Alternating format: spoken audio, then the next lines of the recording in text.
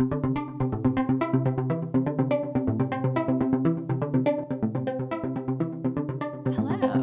Hi, Welcome to the 12th house. I'm Michelle. And I'm Wallace. We're so happy that you're here. We are also excited to intro a new little series that we're doing over the next 6 episodes. Yeah, we wanted to talk about inspired creation because for so many of you, our dear listeners, and the people in our community, we are, above all things, creators and intuitive creators at that. And there are so many bright sides to being a creative genius like you are, but there's also a lot of shadow there, especially like in I think a time of social media where it's really easy to get burnt out.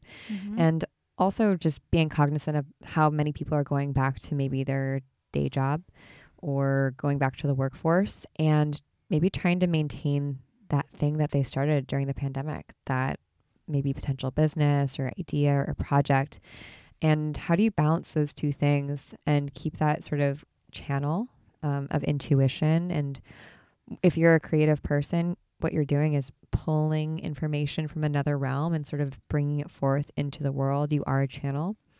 How do you keep that clear and bright and energized without, like, I guess, burning it out? Like, you know, when you plug a, I don't know, curling iron into a European socket, you know, just like getting too much. Yeah. Zapping it forever. Yeah, and the pandemic has been great in so many ways, and not to say it's over, but as things shift back into not what they were before because they can't, but new normals of living in the pandemic, I think a lot of us have experienced space and growth in certain areas and certain pillars, but then others maybe have had a lot of pressure put on them. So we have these pillars that are maybe a little bit burnt out and these pillars that have been refreshed. And so it's like, how do we bring some of them into balance, especially being a creator when, a lot of that is dependent and a lot of that is self-regulatory stuff, you know, whether you're an artist or an entrepreneur, you don't have somebody always holding your hand and holding you accountable if ever. Yeah. And so finding ways to make the creation process rejuvenating and regenerative is part of the whole act. It's why you do it. Yeah. You know, like Yeah. it should be life-giving. It shouldn't feel like Right. it's sucking Yeah. things away from you. Like being a creator means to be like doing your sacred work. So how do you do that without like sacrificing yourself and your well-being and sort of losing the forest for the trees, which I think happens a lot when we get into the like sort of content creation cycle or even creative cycle, right? And then when we try to bridge that gap from making something out of the pureness of like our soul because it needs to be made and also then getting paid for it, which we're going to talk about the witch wound over the next couple of weeks too, as we talk about inspired creation, but that is like directly connected to the witch wound. So over the next couple of weeks, we'll talk about how this all comes into play from an intuitive perspective, from an actual logistical perspective, from the squiggly brain perspective, and from an archetype perspective, and talk to you a little bit more about which creative archetype you might be or you might be embodying right now, and maybe the light elements and the shadowy elements that you should be aware of so that you can keep yourself on track and do what you're here to do. But today we have an amazing guest to just, you know, hit the ground running talking about how to recover from burnout as a creative person. Anita Stubenra is... she's everything. A vision. She is the moment. Yeah, truly. She kept saying things where I was like double taking. Like, Yeah. what? You did that? You did that? Like, how cool. And I don't know. What a great conversation. I feel like we could have talked forever. Anita spent over 13 years working at Apple in a creative writing capacity. She wrote the credo for Apple. She authored many presentations that were given to top executives like Steve Jobs and Angela Arendt. She was a speechwriter for many of these. I'm fucking that up. But she currently resides in Murphy, California, and she's running her own business. After such a long tenure at Apple and learning so much there, she has pivoted to creating a retreat space called the Land of Make Believe. And she also runs a really cool creative brand visioning agency called Cause and Effect Creative.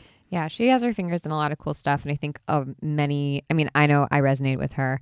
I won't speak for all of you. I'll speak from the eye. But I resonate with her being a multifaceted, multi-hyphenated creative who's interested in so many different things, who also has a squiggly brain, who's neurodivergent, and wants to do a lot and is a super high achiever, and getting caught up in that high achieving moment and being really good at a lot of stuff and then getting absolutely just totally burnt out and exhausted. So if you've been burned before, if you've reached burnout before and maybe had to go through the healing process through that, it's hard to trust yourself to come back.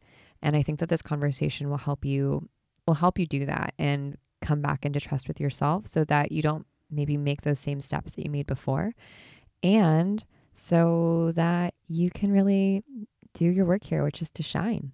Yeah, I think you guys are really going to love this conversation. We also do talk about some generative strategies to use in creative work. And we also get into a little bit of the business of her past and what it was like to work where she worked. It was really interesting. Yeah, we talk about salaries in this episode, just as a heads up. So you're definitely going to want to listen to it because it will increase your energetic minimum hearing actual numbers from other people. Yeah. I think it will be really helpful to you if you feel like you're an under earner. That's true. And she does not shy away from that, which I really respected. Me too. Because it's something to normalize, which is really nice. And it may sound like we meander, but we bring it back around. We land the plane, trust us. As true squiggly brain people. Just go with it. We cover a lot. Yeah. So we hope that you enjoy this episode and the rest of the series. It's going to be a fun one to venture on. Yeah, make sure you're subscribed to the podcast so that you don't miss anything in this series. And if you want to go ahead and give us 5 stars, we appreciate that. We love you for it. We really like it. Thank you. It helps us get amazing guests like Anita on the podcast and helps more people discover us, which helps us make more content for you. So, do us a solid. We'd appreciate it. Let's get into it. I'm Anita. The last name is Steuben-Raw. Exceptionally difficult to read and then try to pronounce, but it just is like the stew has been raw before it's been cooked. I'm a creative. Right now, what I'm up to, I'm building an event and retreat space called the Land of Make and Believe on 14 acres out in Murphy's, California. It's about 3 hours east of San Francisco, halfway between Tahoe and Yosemite in the Sierra foothills. Cool. Stunning. I'm out here with a bunch of animals, goats, sheep, alpacas, pigs, dogs, a cat, trying to build something that, I am sort of beautifully out of my depth in. And to make that happen, to sort of fund this endeavor, I have a creative agency called Cause Effect Creative. And what I do is I help purpose-driven folks express who they are and what they're about in really powerful ways through mission, vision, purpose, expression, manifesto writing, that kind of stuff. And I came to doing that. I spent 13 years as a creative at Apple, starting out in a retail store, wearing a name tag and a blue t-shirt, helping people do creative things on the computer, and ended up getting pulled out of the store and dropped into corporate to help them do some creative things, which led to me getting hired into corporate as kind of a one-woman creative agency for the team that built and designed the Apple stores. Wow. So I did that for about 4.5 years, like art directing, architectural photography, making movies, designing presentations that would go in front of Steve and the board of directors, all that kind of stuff. And it's really super bizarre how I ended up as a writer, because all along while that was happening, even before I started working at Apple, in college, I was super awkward when it came to love and romance. So I did one of the things that I do best, which is to take a class. And I took a class called Flirting for Nerds. Oh my gosh, I want to take this. It was life-changing. Rebecca, the woman leading this class, and this was out of like a sex shop, like on the north side of Chicago, a feminist sex shop. She taught me about conversation starters. And it kind of blew my mind. And I did something else that I do best, which is like take an idea to kind of a ridiculous extreme. And I started a blog as an excuse to talk to smart, sexy guys. And I called it Indoor Boys. And I love that. I actually wrote it like on my contract to Apple as like my own intellectual property. Not that Apple would ever have any interest in trying to claim it as theirs, but I did. You never know. And the woman who ran communications at Apple heard about it and invited me out to coffee. And coffee turned into a job interview. And suddenly I was hired as a writer at Apple. And I did that for, gosh, I'm bad with numbers. I want to say like 5, 6, 7 years maybe. And ended up writing Apple's Credo and becoming a speechwriter for Angela Ahrendts, who at the time I think was like the highest paid woman in North America. Wow.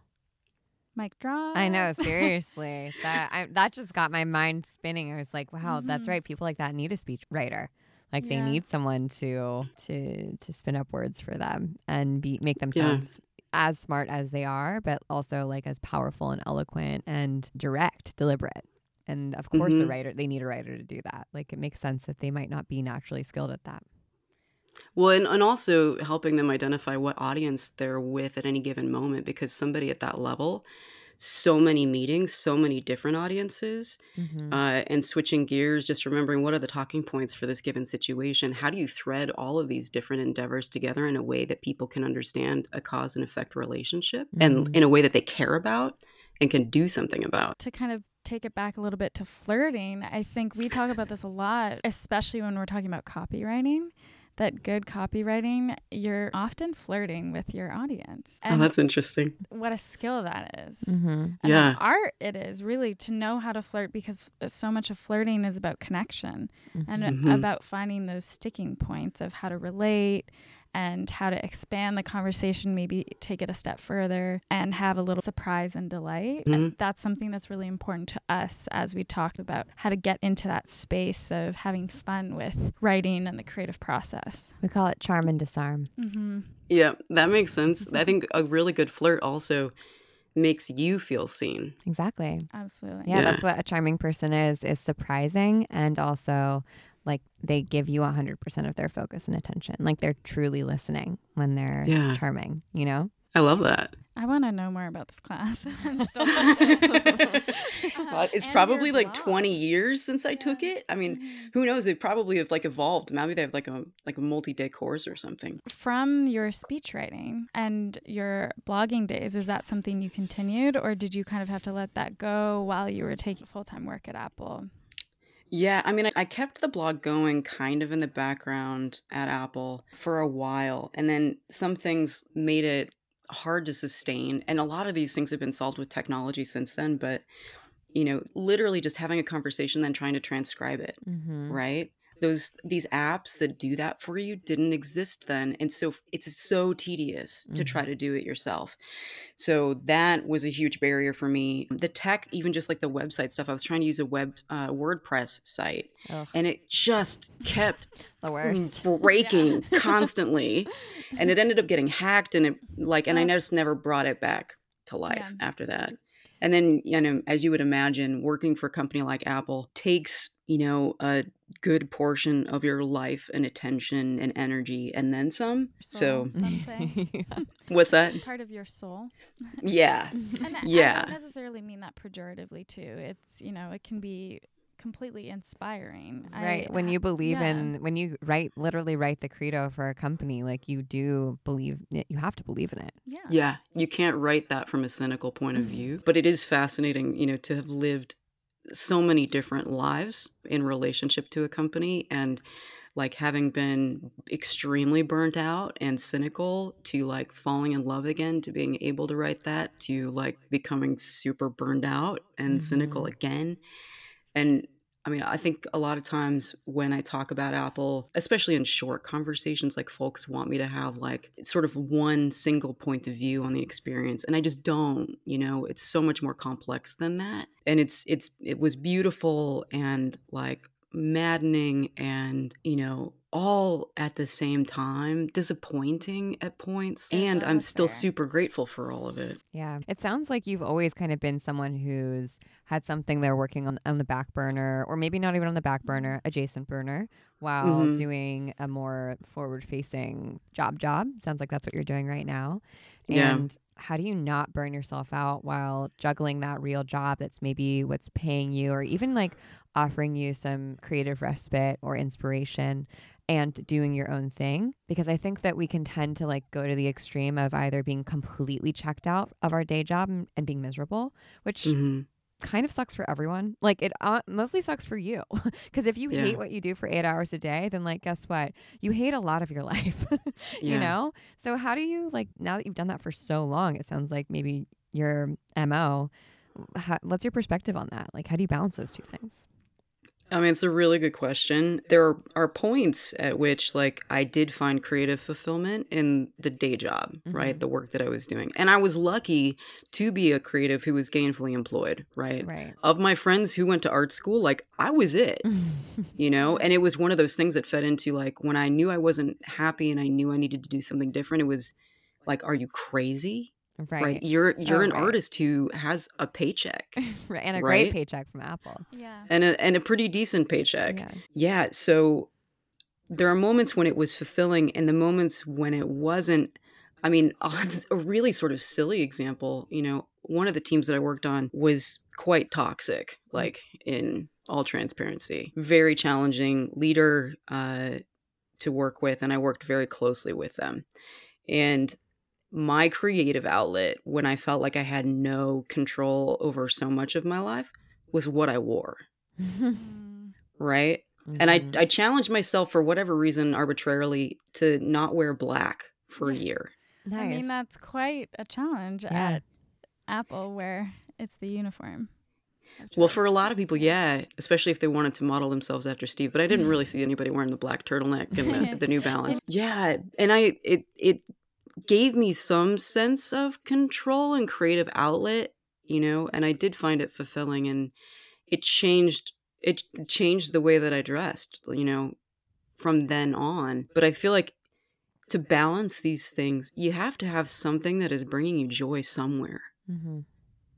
You know, if you don't, you know, I think that's kind of the difference between burnout and overwhelm, right? With burnout, there's just nothing left to give.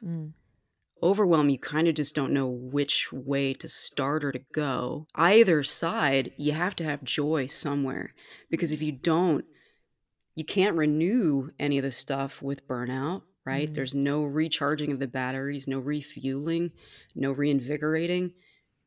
With overwhelm, right? Sometimes joy can point us to the direction where we should start, right? Like sometimes you get the goosebumps and you're like, oh, I think my feet want to head in this particular direction towards this project right now.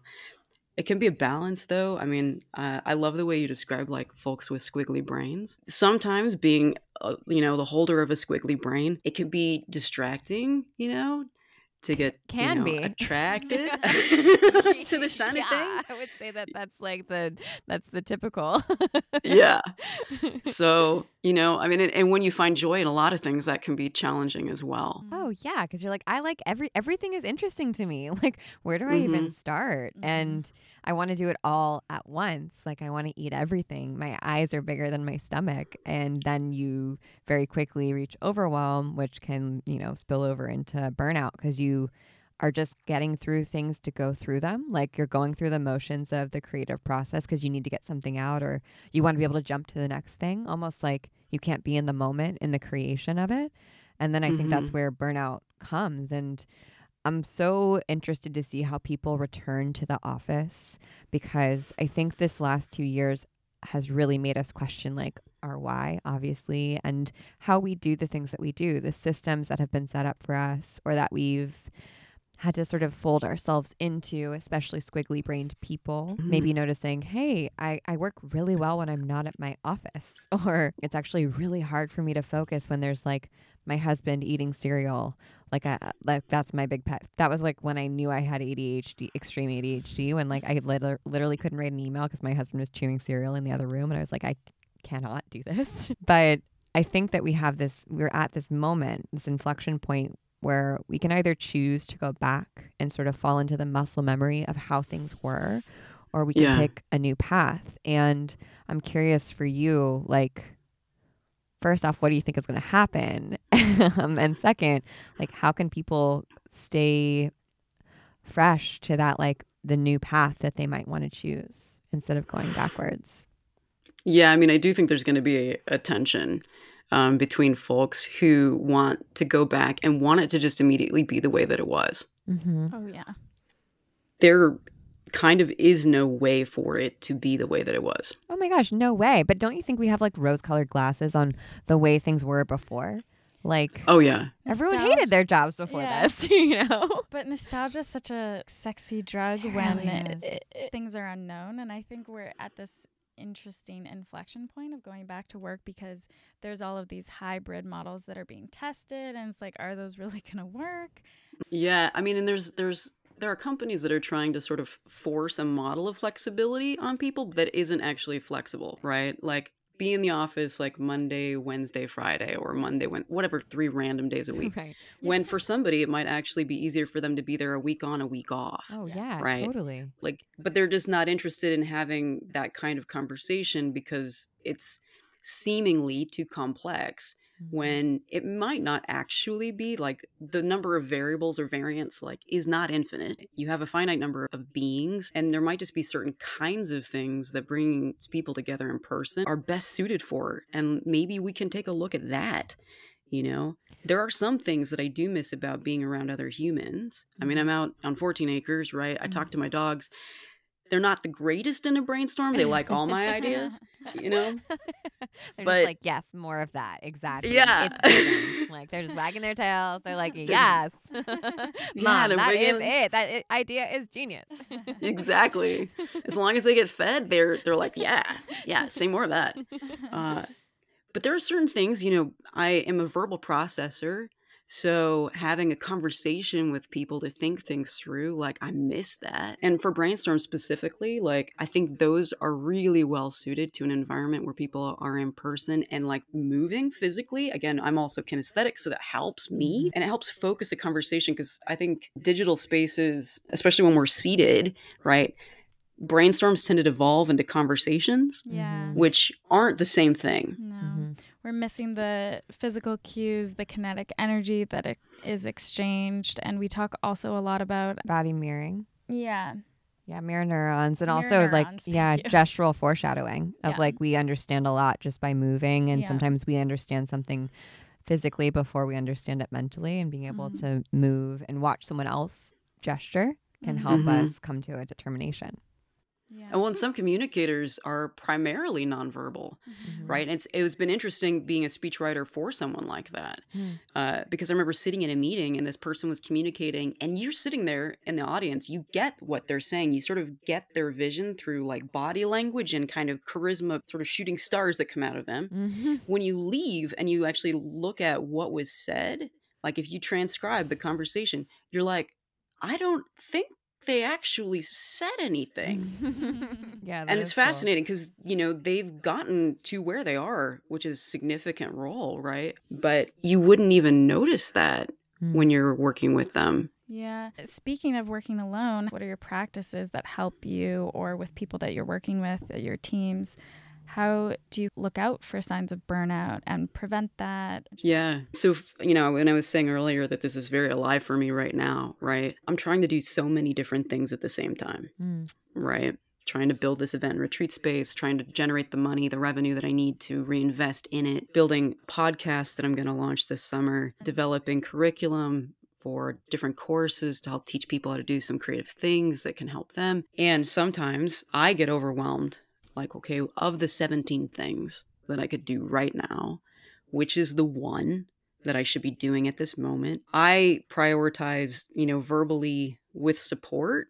You know, I have an assistant, Meg, who is like a godsend, and she helps me think out loud. I have other tools that so I don't have a whiteboard in my space that I can use very well. But this week actually became quite clear that I need this tool in my physical space so I can be up and moving and like putting stickies and things, rearranging them. So I made kind of my poor man's version of it, where I took like a big sticky and put a bunch of little stickies on it to just like, and I time myself. Yeah. You know, I have a timer, so I'll set it for 5 minutes and I'll say, okay, only 5 minutes. How many different themes around the word gift can I come up with? And like, you know, come up with this. And I'm like, cool, that was quite productive. And it gives me a little bit of a jolt of energy to do the next thing.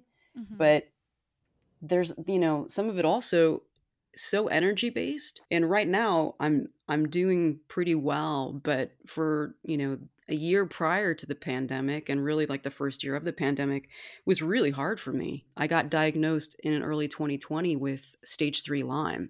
Oh, And, gosh. you know, not understanding like, why am I so tired when I love what I do? I love who I work with. Like, I love where I live, and I have so much passion for the things that I want to do in my life, and I have this much energy to do them, you know? So I tried to get really creative around where would I put any energy, and it had to be in things that were furthering the big vision, the threads across all of the different endeavors that I have, and gave kind of the most return on energy and not just investment, not even necessarily just capital, although that was and is important. Hey, it's Michelle, just dropping in real quick. If you've been nodding your head profusely to everything that Anita is talking about when it comes to burnout and feeling creatively stuck, I have got some good news for you. We created Quantum Con, the Get Shit Done weekend, expressly for you, dear listener. Quantum Con is our 2-day immersive weekend experience on April 30th and May 1st, right here in sunny LA. And we really wanted to make this event, well, mostly because you requested it and we wanted to make something for you, but also because we've been there before. That feeling of being at the edge of feeling burnt out, of having projects that you're really excited about, but just can't seem to get going on, and feeling like you're kind of in this feedback loop of always being really busy, but never actually getting anything done.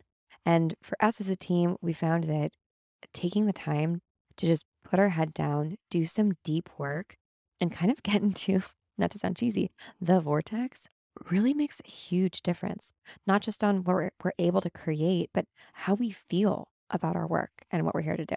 So that's what we've done with Quantum Con. We have programmed it. I've literally thought of everything from breakfast and healthy lunch and all the snacks you could possibly desire to immersive workshops where you can ask questions and get help, to a $400 swag bag that is just chock full of goodies that are going to help keep you motivated and focused, cozy, and really like in the zone, for lack of a better word. It's going to be such an amazing weekend. As a heads up, spots are limited. We're just trying to keep everyone safe and healthy, and we're really excited about this. We want to do more. So if you're excited about Quantum Con, you want it to come to your city, send your friends to LA. And if you're in LA or nearby, or you want to make a weekend trip of it, we'd love to have you. You can sign up at holisticism.party and you can learn more there.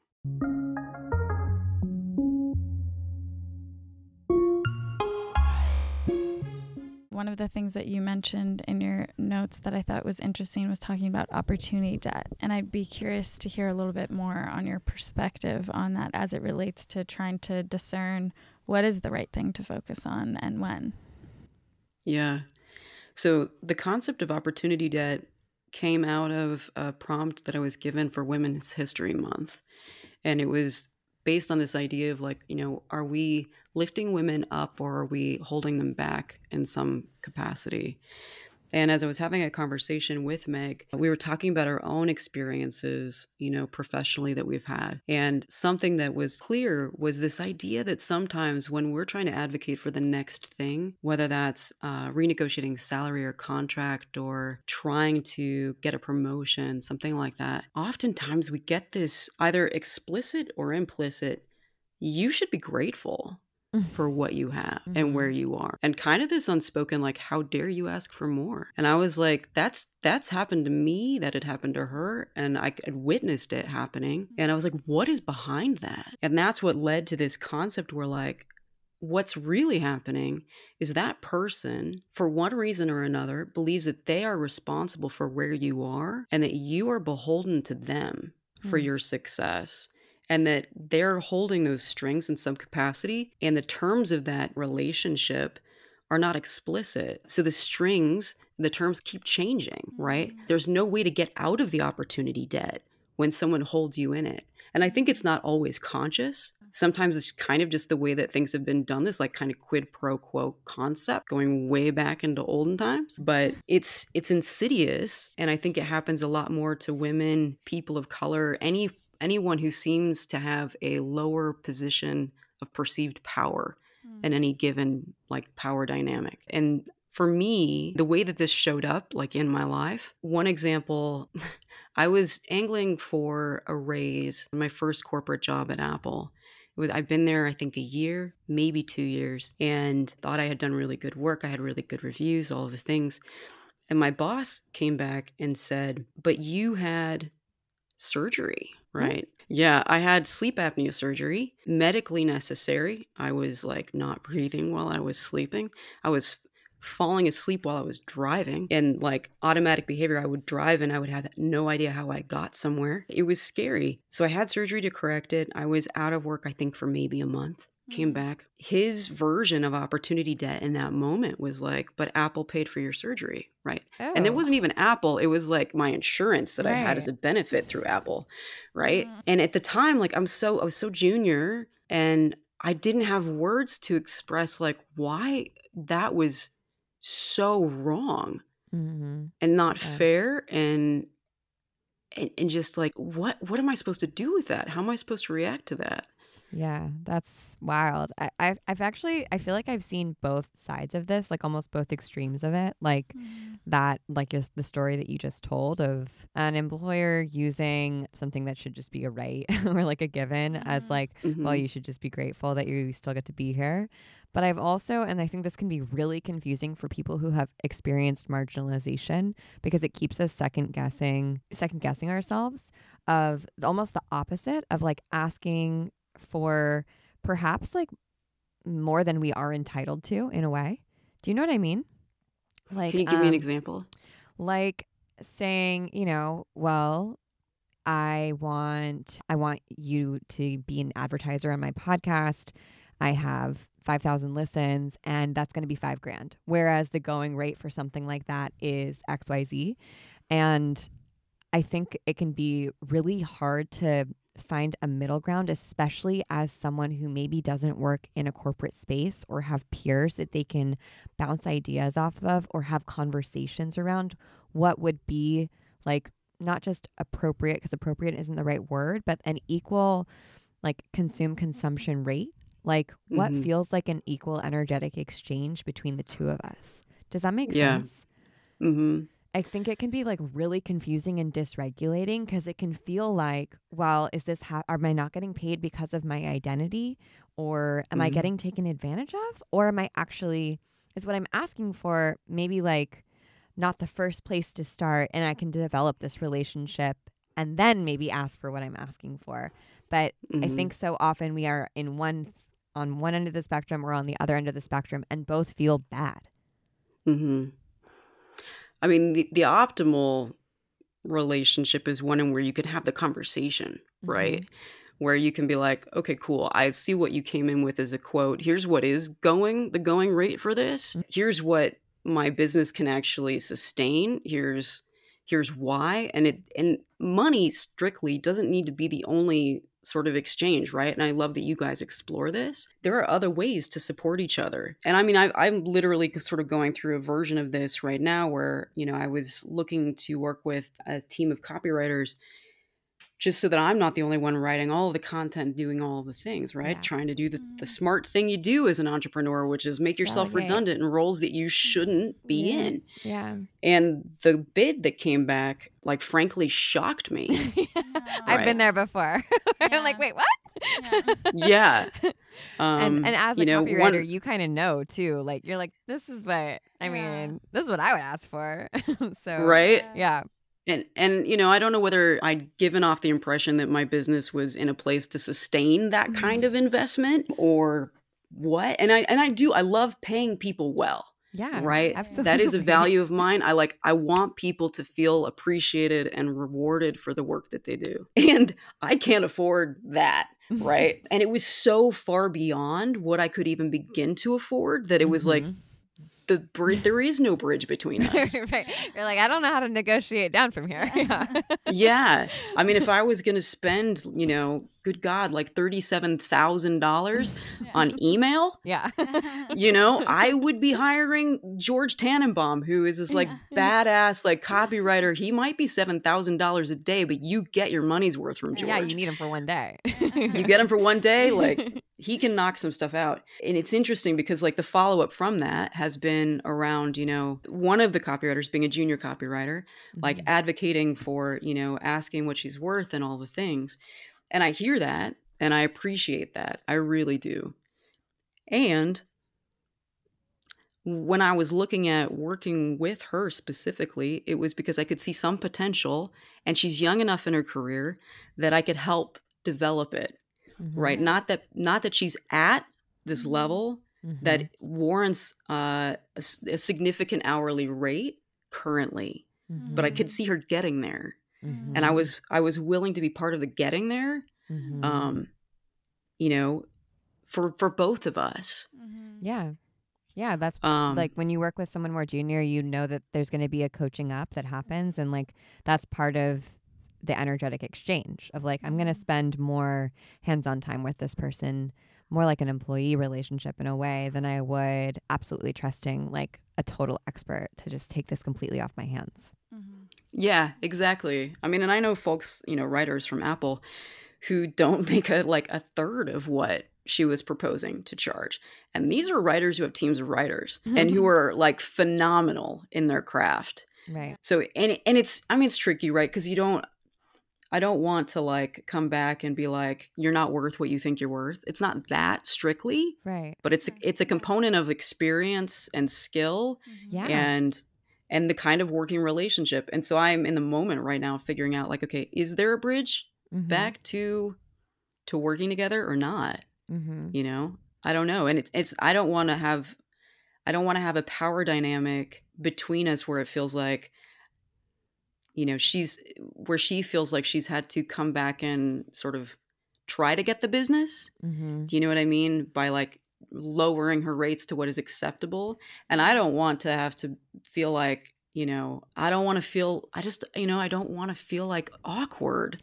Yeah, well, that relationship can like build resentment, right? If someone feels like I'm lowering my rates to like work with this person, or if they came in just like with absolutely, they added a 0 to their numbers because they thought, which is always a compliment, right? When someone thinks that you're like insanely successful, so much so that you could afford a $37,000, a month copywriter.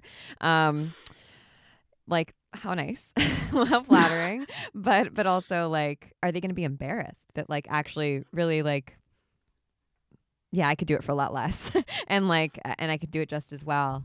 And it makes me really like, we talk to so many content creators on this platform, and we are content creators and so are you, and we're creative people.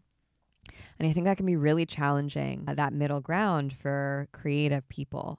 Of, okay, how do I like ask for value? Because what I do is invaluable. Like if I write you an amazing sales page, that could earn you millions and millions and millions of dollars beyond this sale, like, above and beyond. It could introduce you to people who follow you for years, who end up being your clients. My work is invaluable. I know that, which makes it really hard to put a price on it. And I also know that I need to like keep a roof over my head and also have my needs met beyond the basic needs. I need to be able to thrive. And I think that is tied to burnout, of almost having to convince yourself and others of your value, and always trying to find that and use money or like a salary or an hourly rate as a way to express your value. If that's what you tie your value to, you're going to burn out instantly, because those two things really aren't correlated, Yeah. I mean, that sums up so much of my entire experience at Apple. I mean, to be honest, so, I would actually be curious, without me telling you, which I will tell you, but what would you have expected my salary at Apple to be? I would, anyone who works at Apple and Netflix, Facebook, I'm like, you probably earn starting salary between 100 and 150K. What do you think? So what was your technical like title and level? Or do they do levels at Apple? I forgot. They kind of do, but they actually don't always do it in a way that makes any kind of sense. I mean, you wrote the credo, so I would say like you're probably like head writer situation. Yeah. And I would say easily like median salary would be 150K. So you second that? I second that, but then you're telling me no. My hesitancy is because Apple's not a new tech company, and that reflects new tech company salaries. That's right. You're so smart. Apple is a legacy company. Old money. Yeah. Similar to HBO, who now still exists within the other tech giants, but actually operates from a very old school corporate perspective. That's so true. Mhm. Okay, I'm dying to know, what was it? So when I worked in the store, I can't remember my hourly rate, but it was decent for being hourly, right? When I got hired out of the store into corporate, it was fascinating because they were looking for somebody who was kind of this like one woman creative agency, right? Like, which just doesn't exist in a single person because smart people Mhm. specialize, Yeah. right? Right. Uh, Or you become an influencer, which if you're an influencer, you are a one-person creative agency. Yes. right? Mhm. So, and I had read the book, like Women Don't Ask, about the salary gap in negotiation, like before this conversation happened. Yeah. And so I had done my research. I was like, what is the going rate for someone who can make movies, design presentations that go in front of the Steve Jobs and the board, Mhm. Yeah. right? All these different things. And I was like, okay, so in an agency, that person junior, you know, starting out, maybe 115, Mm-hmm. Yeah. right? Depends what kind of agency. Agencies can be very stingy. Yeah, that's true. It's also true. Yeah. And when I shared that with the recruiter, they laughed. Wow. No. And they said, well, you've got family in California. Don't you want to be near your family? What? And I was like, what does that have to do With anything. with anything? Yeah. You know, hey, you don't know the relationship of me to my family. Yeah, I got along Yeah, with them and I right? would How like to be around them, but you've presumptive. got no idea. Yeah. And so, you know, I ended up starting at, I think, 85. With or without RSUs? No RSUs. Oh. Were you full-time or contract? I'm getting Full-time. nitty-gritty. Interesting. Full time.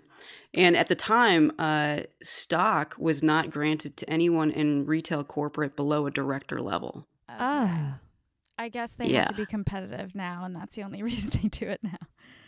Yeah. So, you know, it took me 13 years to get to 130. No. Yeah. Whoa.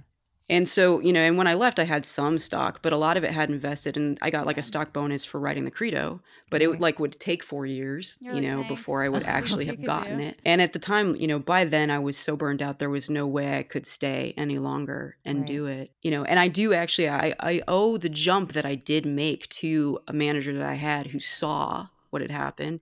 And it was partly because I was coming from retail, right? They're like, from Right. retail to this salary, that's a jump, but that's not what the market Right. says about this role, independent of being in a store. Right. So for me, like leaving Mhm. and starting to even try to get a sense for what my value is, right? Because I kept hitting the ceiling, right? Mhm. If I can write the credo and if I can write for the highest paid woman in North America and I Mhm. still can't get a promotion and I still can't get a raise, like Mhm. there is nothing else I can do. Mhm. And I was naive enough to think like, I'll show up, I'll do a really good job. Someone will recognize that and I will get Mhm. rewarded, Right. you know? Are you a projector in And human design? I think that I am. I haven't like I took the one little That test. sounds right. That's literally exactly what projectors do. We like Yeah. wait to be seen. What Yeah. we have to do, we have to wait to be recognized in order for people to like, for us to really shine. Like, and that usually means we just do our work heads down until someone sees us. But yeah, it can backfire on you. Yeah, no, that sounds pretty accurate. Yeah. Yeah, I was always way more about just doing the thing versus talking about doing the thing or self-promoting about doing the thing. I could Yep. care less. Yeah. You know, it got to a point where like, you know, there was enough. I was the only female creative lead, Wow. right? Yeah. In retail communications, and it got to a point where like, you know, different folks, we'll say different men on the team, right, would repeat ideas that I had shared, right, as their own, Oh. right, later on in other meetings where I wasn't present. Oh. But my colleague knew where the idea originated. And so she would speak up and she would be like, yeah, Travis, that's great. I really loved when Anita shared that idea in a meeting 2 meetings ago, right? Like Yeah. Right. you have to do silly things like that, or you get to where your ideas start to have their own stamp as well, so that they Mhm. travel out in advance of you and people know where they come from. And I hate thinking that way, right? Because the idea is that a good idea should survive. It should help people. It should do something. It bring people together. You make something that's like worth making. Mm-hmm. So the idea that like championing myself, Mm-hmm. I just am not interested. Yeah, it's like it's a different form of, well, I think it like stifles creativity to be constantly almost thinking like, how is this going to get me? How am I going to use this to advance myself? Like I think like all of us who are creative types or whatever, we're really channels of, we're taking information from some other place, right? And it's our responsibility to metabolize that and share it with the world in the best way that we possibly can. And those ideas have chosen us for a reason. And it's our, like we have to do it. We have to share it, or else they will go to somebody else. They need to, their message needs to be spread. And so the idea that you'd have to like also sort of like project yourself forward and like prioritize yourself as opposed to like that kernel of the idea and the work that it will do in the world is so backwards from a creative perspective. And I think, again, like taking this back to burnout, when we're not tapped into our channel, like when we're so distracted by trying to like progress ourselves in a way because it's a necessity, because we live in a work environment that's toxic and doesn't allow for anything else, that will burn us out so fast because we're not connected to our energy source, which is like that channel of idea or inspiration. And the answer that you're looking for from your peers, from your leadership, from whoever, you're not going to get it. Right? It just that's not where that comes from. And so it's a perpetual like exhaustion of trying to prove oneself and prove one's worth while intrinsically knowing, like, gosh darn it, like I do good work. I know I do good work, right? And sort of beating yourself up against this like arbitrary construct that is like their, sort of, what do you call it, compensation package that they could draw from, or that they can't give anyone like glowing reviews across all of the different criteria because they're just not allowed to. Like, so silly. Yeah. And for me, one of the greatest gifts I've experienced since leaving was having conversations with clients and prospects who told me what they thought my work was worth in a way that shocked me. I mean, I had one conversation with a client, and I hadn't even written a proposal at this point in time, right? And I just guided her through like a series of questions. And at the end of that conversation, she's like, if you told me right now it cost $100,000 to work with you, I would gladly pay it. And I was like, what? You're like writing that down on a notepad. You're like, right, $100,000. $100,000. I mean, I was nervous about telling people that projects would start at $6,000. Right, yeah. One of the things I wanted to touch on as we kind of round out burnout is what you had talked about with play and how we can use play as creatives to reignite. Even if you're in a job where you're like, I'm feeling a little burnt out, but like I'm not ready to leave, or whatever it might be, whether it's just that it's you and you and your own mind, you're working mostly at home alone. What are the different ways that you like to use play with your teams or just yourself? Yeah, I think for my mind, my squiggly brain, to get engaged in play is always about trying to find a way in, an unexpected way into a problem. And even sometimes visualizing, like, if the problem itself is like some kind of object in 3D space, like what is the way to approach it from above, from below, from the side? What's the way to like sort of split an atom and get to the core of it, right? And just finding, I mean, one example of this would be like a concept, like take this and put it there. So if baseball exists here, what might baseball look like in a totally different kind of environment, right? On an ice skating rink, what does it do? If baseball is a thing you're trying to like promote or learn from or whatever, putting it into an entirely different context will tell you more things about baseball than if you're just looking at it straight on, right? And doing that, I mean, it's a pretty bizarre example because I don't do anything with baseball or ice skating, but it starts to get your mind interested, at least my mind interested in kind of the puzzle aspect of something. And especially when you've got an objective that you're trying to meet, and if you've got more than one objective, you can start to find interesting ways to connect the dots across things. And like, how can you pinball and like ping different things at the same time? Yeah, we talk a lot about finding unique intersections of disparate topics, especially for squiggly-brained folks who are interested in so many different things and how to really embrace that as almost a superpower if you can really own it and acknowledge it. Sometimes if you can even just conceptualize drawing a straight line across these different things, right? So say you love like figure skating, say you love baseball, say you love, I don't know, shuffleboard, right? Draw lines across them, and where do they intersect? What's the same and what's different, right?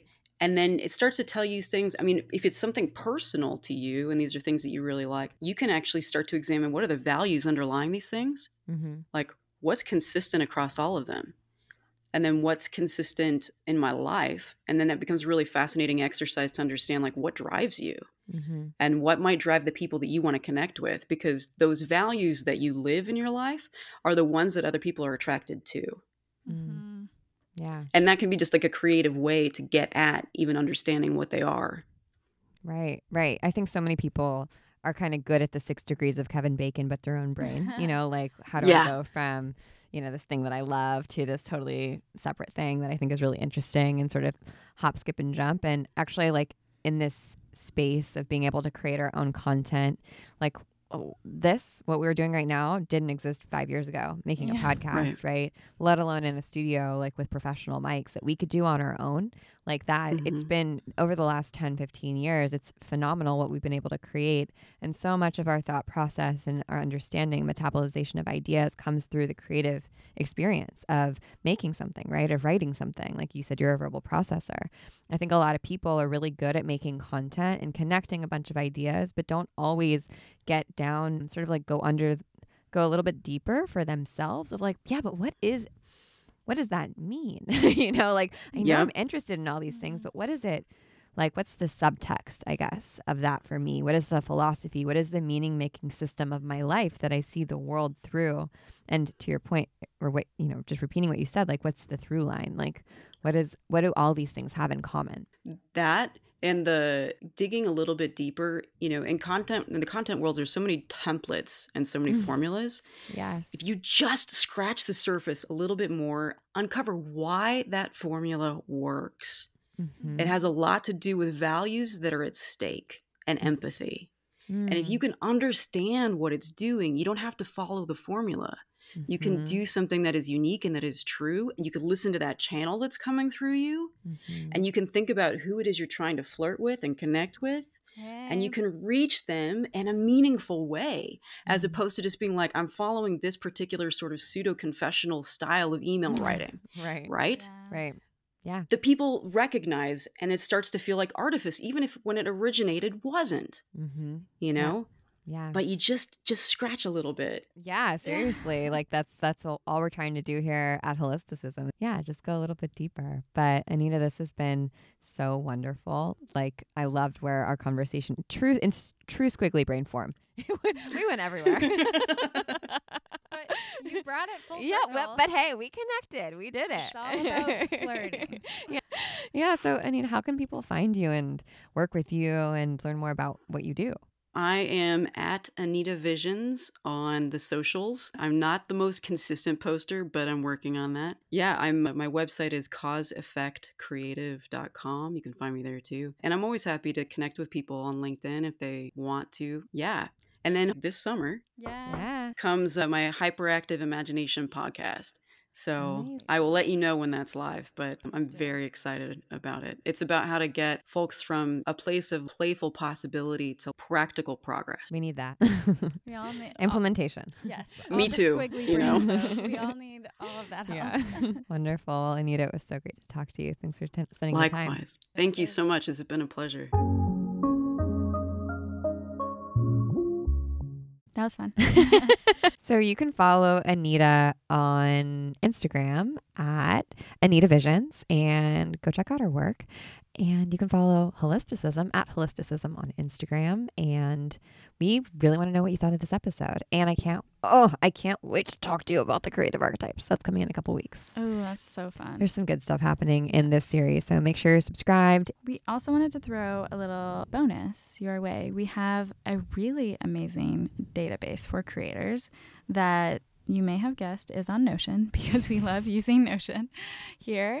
And we're going to throw it in the show notes for you to check out. It's an awesome place to plan a lot of your content. It's called the Content Creation Station, and it is like Powerhouse. literally everything you could want and more. It's got how to come up with content ideas, how to create an editorial calendar and an editorial calendar template. It's got some tarot spreads you can do, an astrology calendar you can follow, planetary hours that you can sort of use to figure out when to write best or when to create best, and an editing station with an editing checklist. So lots of good stuff that you definitely don't want to sleep on, and we'll include the link to that in the show notes. All right. And we'll see you next week. Okay. Bye. Bye.